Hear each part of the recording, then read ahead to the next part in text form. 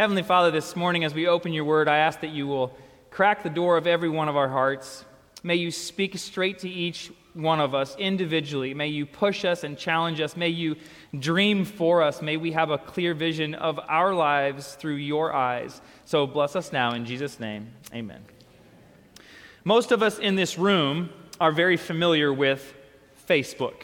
Probably most of us have Facebook. But long before there was Facebook or Twitter or Snapchat or Instagram, there was something called, here's the logo on the screen for you. Anybody know what that is? Come on, millennials, MySpace. The greatest invention of all time. In fact, I was a very late adopter to MySpace. I was a senior in college. All my other friends had MySpace, and I didn't have it. And I think I was put off by the idea of not face-to-face connections, more just this virtual socially thing. But finally, peer pressure kicked in, and I got MySpace. And it was the coolest thing ever for like a week, because everyone went to Facebook as soon as I got on MySpace. And it was mind-blowing. Everyone had their personal profile page. You could do anything you wanted, and it was just you out on the internet. You could download themes, polka dots, cars, whatever your kind of thing was. You'd have a beautiful theme of it, post pictures. The coolest thing of MySpace that I thought was simply that you could take a song, any song, and you could post it on your MySpace page, and it would auto-play so that if anyone opened your profile, they would hear your music that you wanted them to hear. And it was cool because we could change it as much as we wanted. You know this, some of you that are like, I don't know, in that 30 to 40 range maybe. That's a very small window. You could change the song anytime you wanted, depending on your mood. If you were in a happy mood, maybe you'd upload some Britney Spears or some Backstreet Boys, maybe. Come on, somebody. I'm feeling very lonely up here, like I'm the only millennial here. Okay, thank you, yes. Or if you're kind of sad, maybe a little depressed, you might go ahead and upload something a little more darker, maybe some Linkin Park or some Creed. Somebody? Thank you. There's friends here, I love this. The coolest part of it was that you could change it on a whim. Whatever song you had on there, a couple of clicks with your mouse would change your song, depending on your mood, depending on whatever you wanted. All of a sudden, you're a different person. Your song has changed. People now know you differently. It was almost like MySpace could be the soundtrack for your life. If you could listen to your soundtrack of your life, what songs would be on the playlist? What artists or bands would you put on your playlist, your soundtrack? What music genre describes you? What's the song of your life? What's the soundtrack to your life? Now here's where I get dangerous. Pray for me, church. Because I think some of you have lived life in a good way, and you look back at life and think, boy, I've lived life well, and your soundtrack sounds like this. Brandenburg Concerto, Johann Sebastian Bach. I've played this song many times. Just enjoying life. That's your soundtrack. Others of you have lived life, and it's kind of been struggles. You've been on the struggle bus quite a while, and your soundtrack sounds more like this. I need somebody. I'm getting an email. Somebody. Pastor Pat played the Beatles in the Adventist church. Send it. msmith@forestlake.org.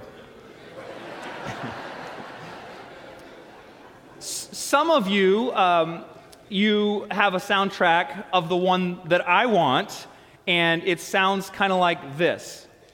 Because all I do is win, no matter what.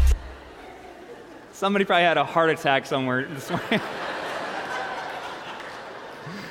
Oh, we got more. Should we keep going? Okay, all right. We're just broadening the net. We're making the net bigger this morning. Okay, how about this? This is just mean, but some of you that are extreme extroverts, like you just love to be around people, you have to have people around you, or those of you that are single, this might be your soundtrack. Celine Dion.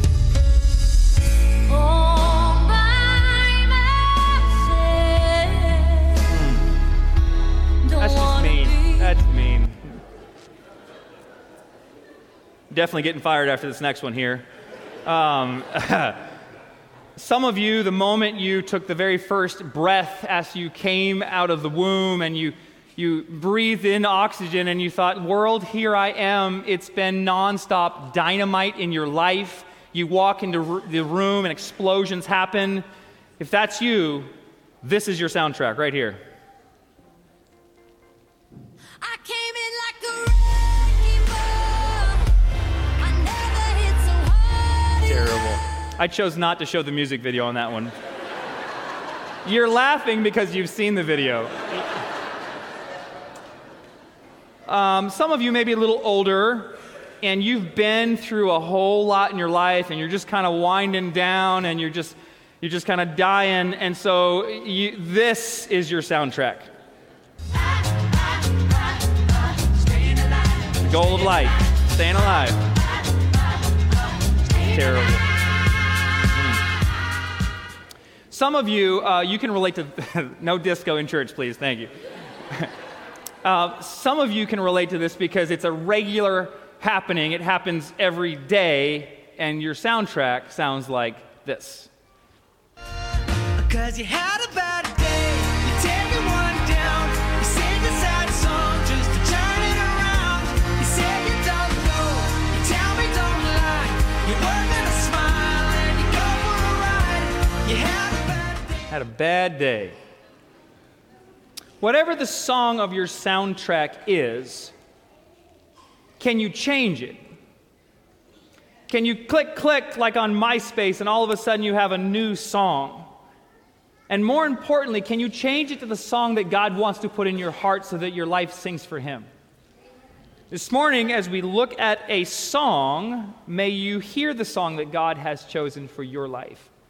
If you have your Bibles with you this morning, I invite you to open them to Psalm chapter 40. We're going to look at just a short couple of verses, not even the whole psalm.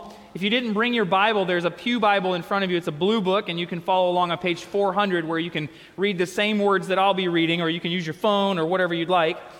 I love the book of Psalms. David, the king, he gets the credit for writing this, and he wrote most of the Psalms in there. What an incredible guy. And when you read the book of Psalms, it's kind of hard to read because it's like his personal diary is spilled out for you to read. And there's highs and there's lows and there's ups and there's downs. And it's hard to read because it relates to us so much because that's what life looks like with emotional roller coasters that we all have.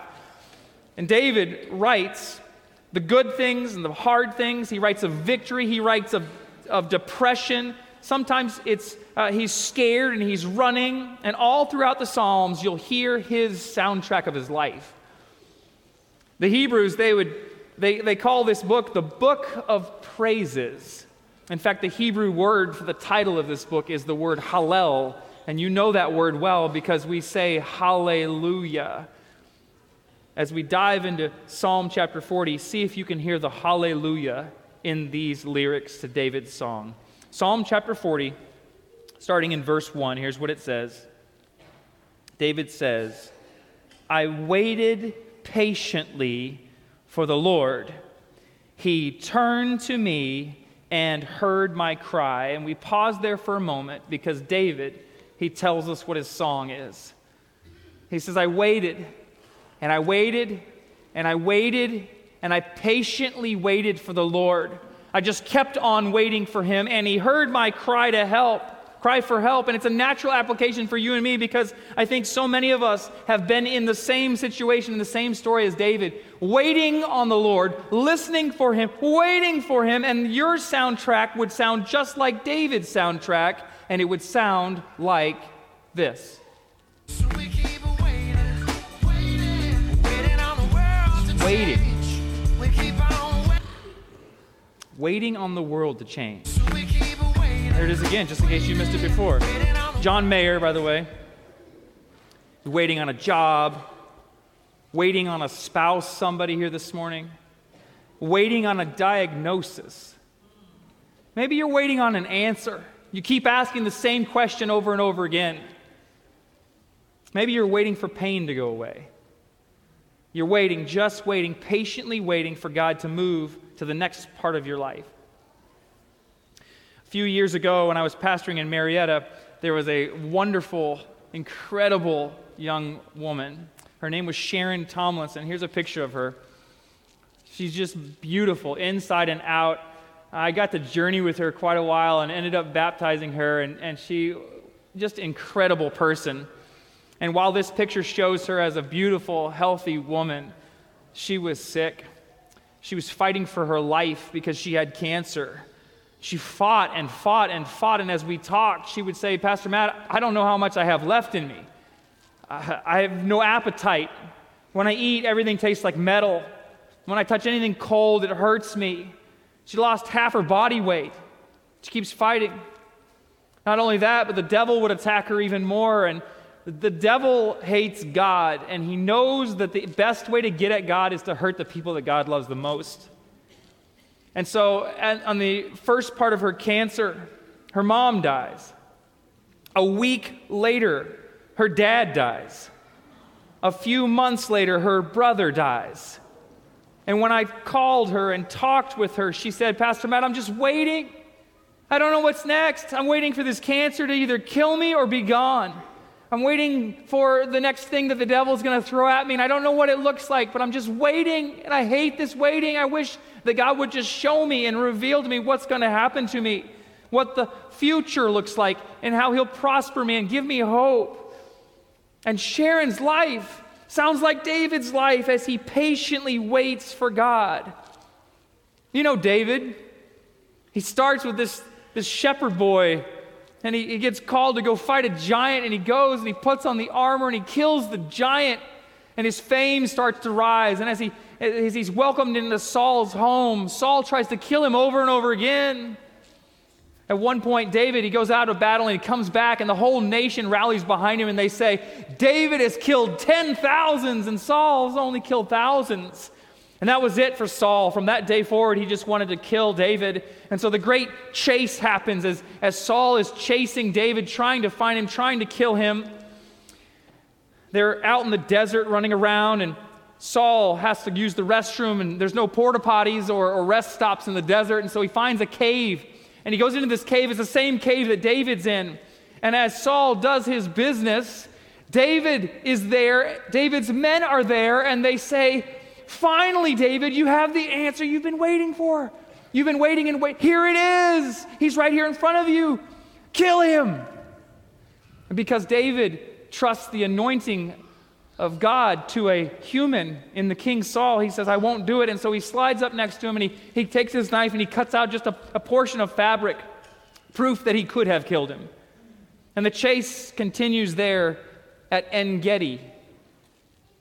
I've been to En-Gedi. It's a beautiful place. I know there's some of you that are planning on a trip to Israel soon. It's a pretty incredible place. It's this kibbutz, this self-sustaining community that just kind of hangs out over the Dead Sea. In fact, when we were at the Dead Sea, here's a picture of us. It's a scandalous photo. If the songs didn't kill me, this one sure is. I even had a little bit of hair back in the day. Look at there. Beautiful water. It's just crazy. It's full of salt and minerals. You just sit back in it and you just float to the surface. It's the coolest experience ever. Just up the hill from the Dead Sea, like a 3-minute car ride. That's how close it is. You end up in the modern city, town, not even a city, it's just a few hotel rooms and a restaurant maybe, of En-Gedi. And the night that we stayed there, we stayed in this hotel room. Here's a picture, looking out. It doesn't do it justice, but it's just this gorgeous desert scene.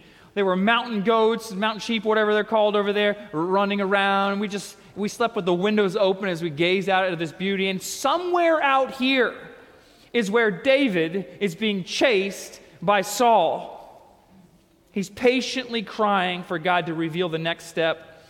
But listen how David describes this time of waiting. Let's read verse 1 and then verse 2. It says this: I waited patiently for the Lord, and he turned to me and heard my cry. He lifted me out of the slimy pit. I love that David uses the word slimy.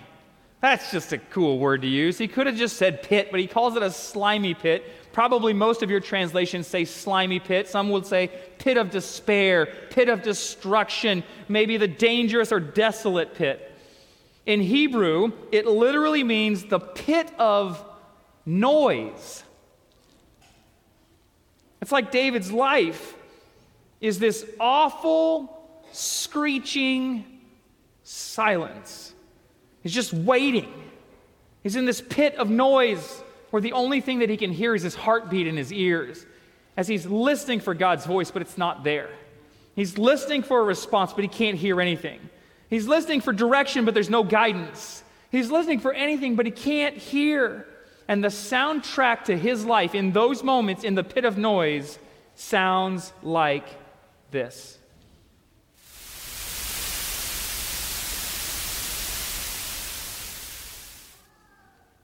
How many times have you waited like David and wondered what God's voice sounds like? You're waiting to hear it. How many times have you asked but not heard anything in reply? I mean, I think all of us have been there at some point where we've wanted him to say anything. Tell me yes, tell me no, tell me anything, God. Tell me something, yet sometimes all we hear is white noise. And I believe it's during those difficult times where it's just silence, it's just white noise, it's the blaring quietness that you hear. It's those times that we have to draw on other people's testimonies and other people's experience with Jesus as we can see what happened to them and believe that it can happen to you too. Here's what happens in David's story. May it be encouraging to you. Verse 2, let's read it again. He lifted me out of the slimy pit, out of the mud and mire. He set my feet on a rock, and he gave me a firm place to stand. Out of the mud and mire. I'm a visual guy, so when I hear words like that, all I can see is mud and mire. Have you ever been in a mud pit before? I have. When a little boy, you'd take the hose and you'd put it on the ground, or maybe there'd be a rainstorm and you get this mud pit and you just play in it for hours. Am I the only one? Okay, thank you. That could be fun. We could do that out here on the field if we want to sometime. Rainy season, let's do it. When I was a little boy, 10 years old, on a Sabbath afternoon, my family said, hey, let's go on a walk together. And so we lived on a farm, and just across the field was the local water treatment plant. A beautiful place for a Sabbath afternoon hike, the water treatment plant. It was really beautiful, actually, because it had a giant reservoir full of water. So it was like a giant lake. And so the intake station was down at the bottom of the Nolichucky River, and they'd pump the water up into the reservoir, this big lake, where they would let it filter down and go through all the filtration sand and different filters so that you'd get clear drinking water at the other end. And on top of this reservoir, there was a road that went all the way around. And so we'd go up there and we'd walk, and it was beautiful.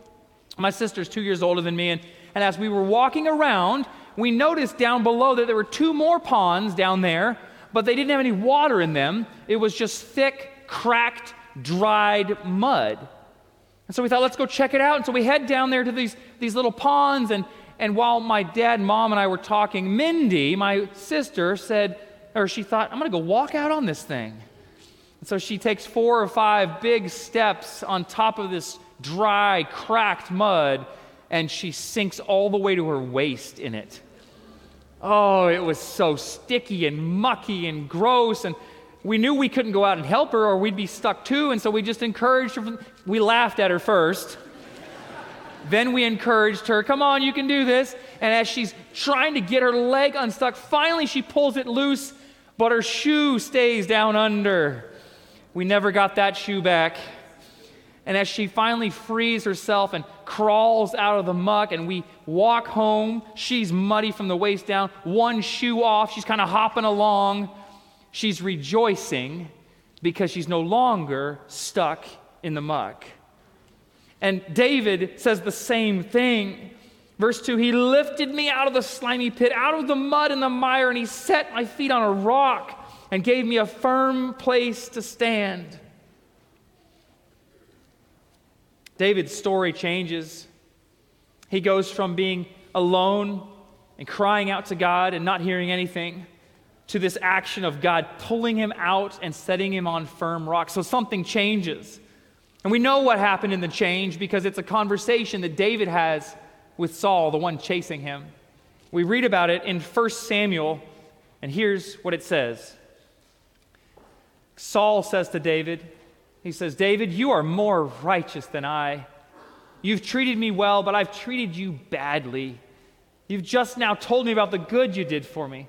The Lord delivered me into your hands, but you didn't kill me. When a man finds his enemy, does he let him get away unharmed? He goes on to the next part, says, "May the Lord reward you well for the way you treated me today. I know that you surely will be king and that the kingdom of Israel will be established in your hands." And David's soundtrack for his life changes from stuck in the muck to rejoicing. His new soundtrack, song of his life, sounds like this.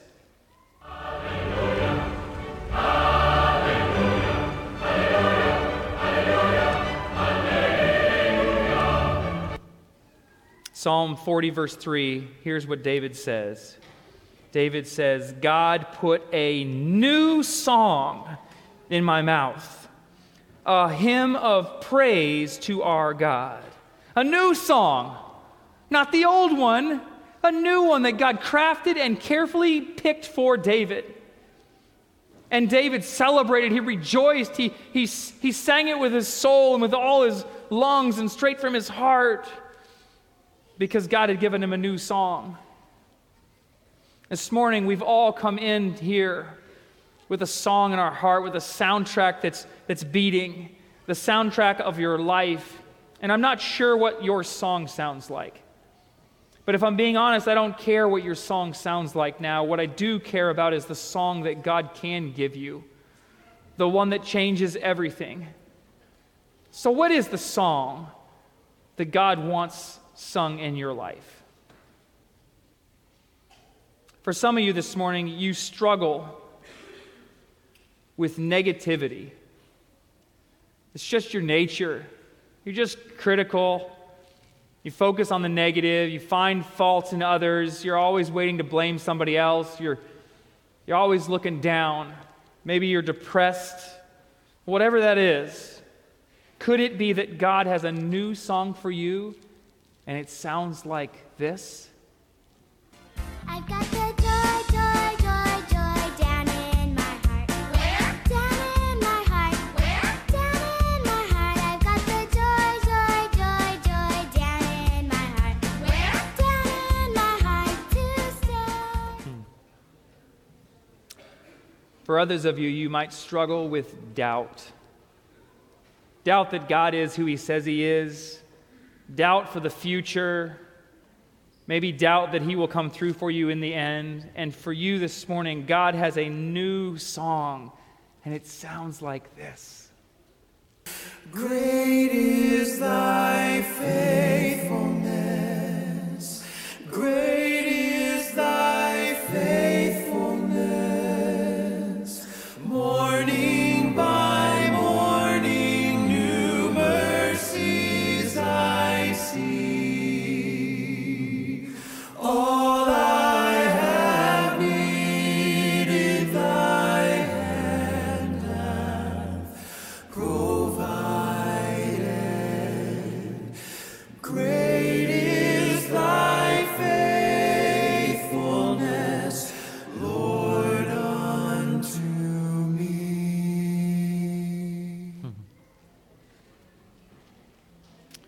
For some of you this morning, you're really hurting. You've experienced pain and loss like you never thought you could ever experience. You're at your wit's end. You're ready to just hang up the towel and give up and quit. And for you, God has a new song that I think sounds like this. When peace like a river attendeth my way, when sorrows like sea billows roll,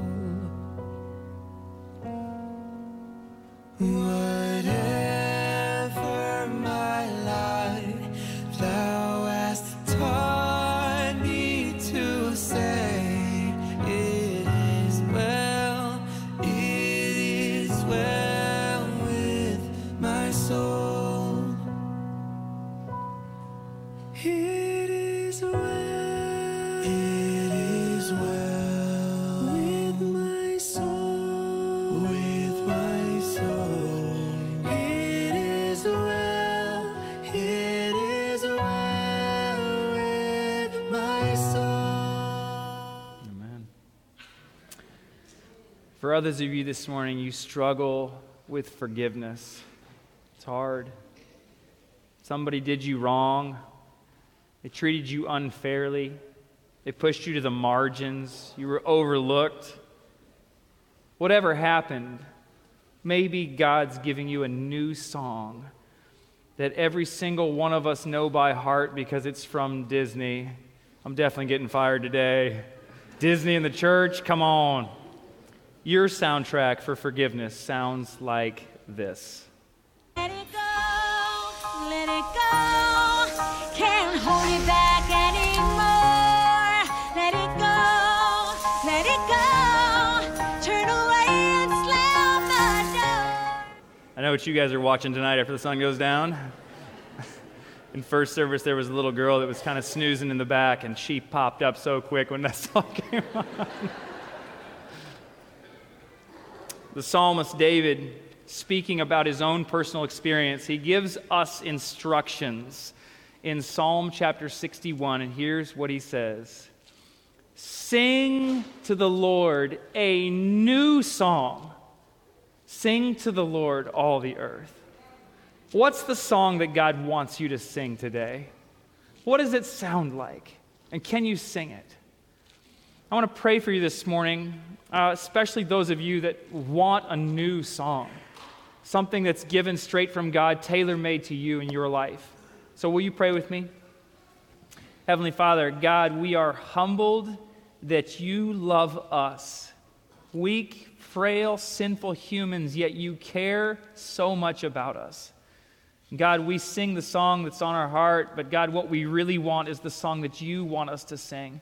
Maybe it's a new song, whatever that looks like. Maybe it's a turn of a page in life. Maybe it's a restart. Maybe it's forgiveness. Maybe it's something completely different. But God, we pray that you give us the song that you'd have us sing, and may we sing it with everything that we got. God, we love you, and we can't wait to see you. In Jesus' name.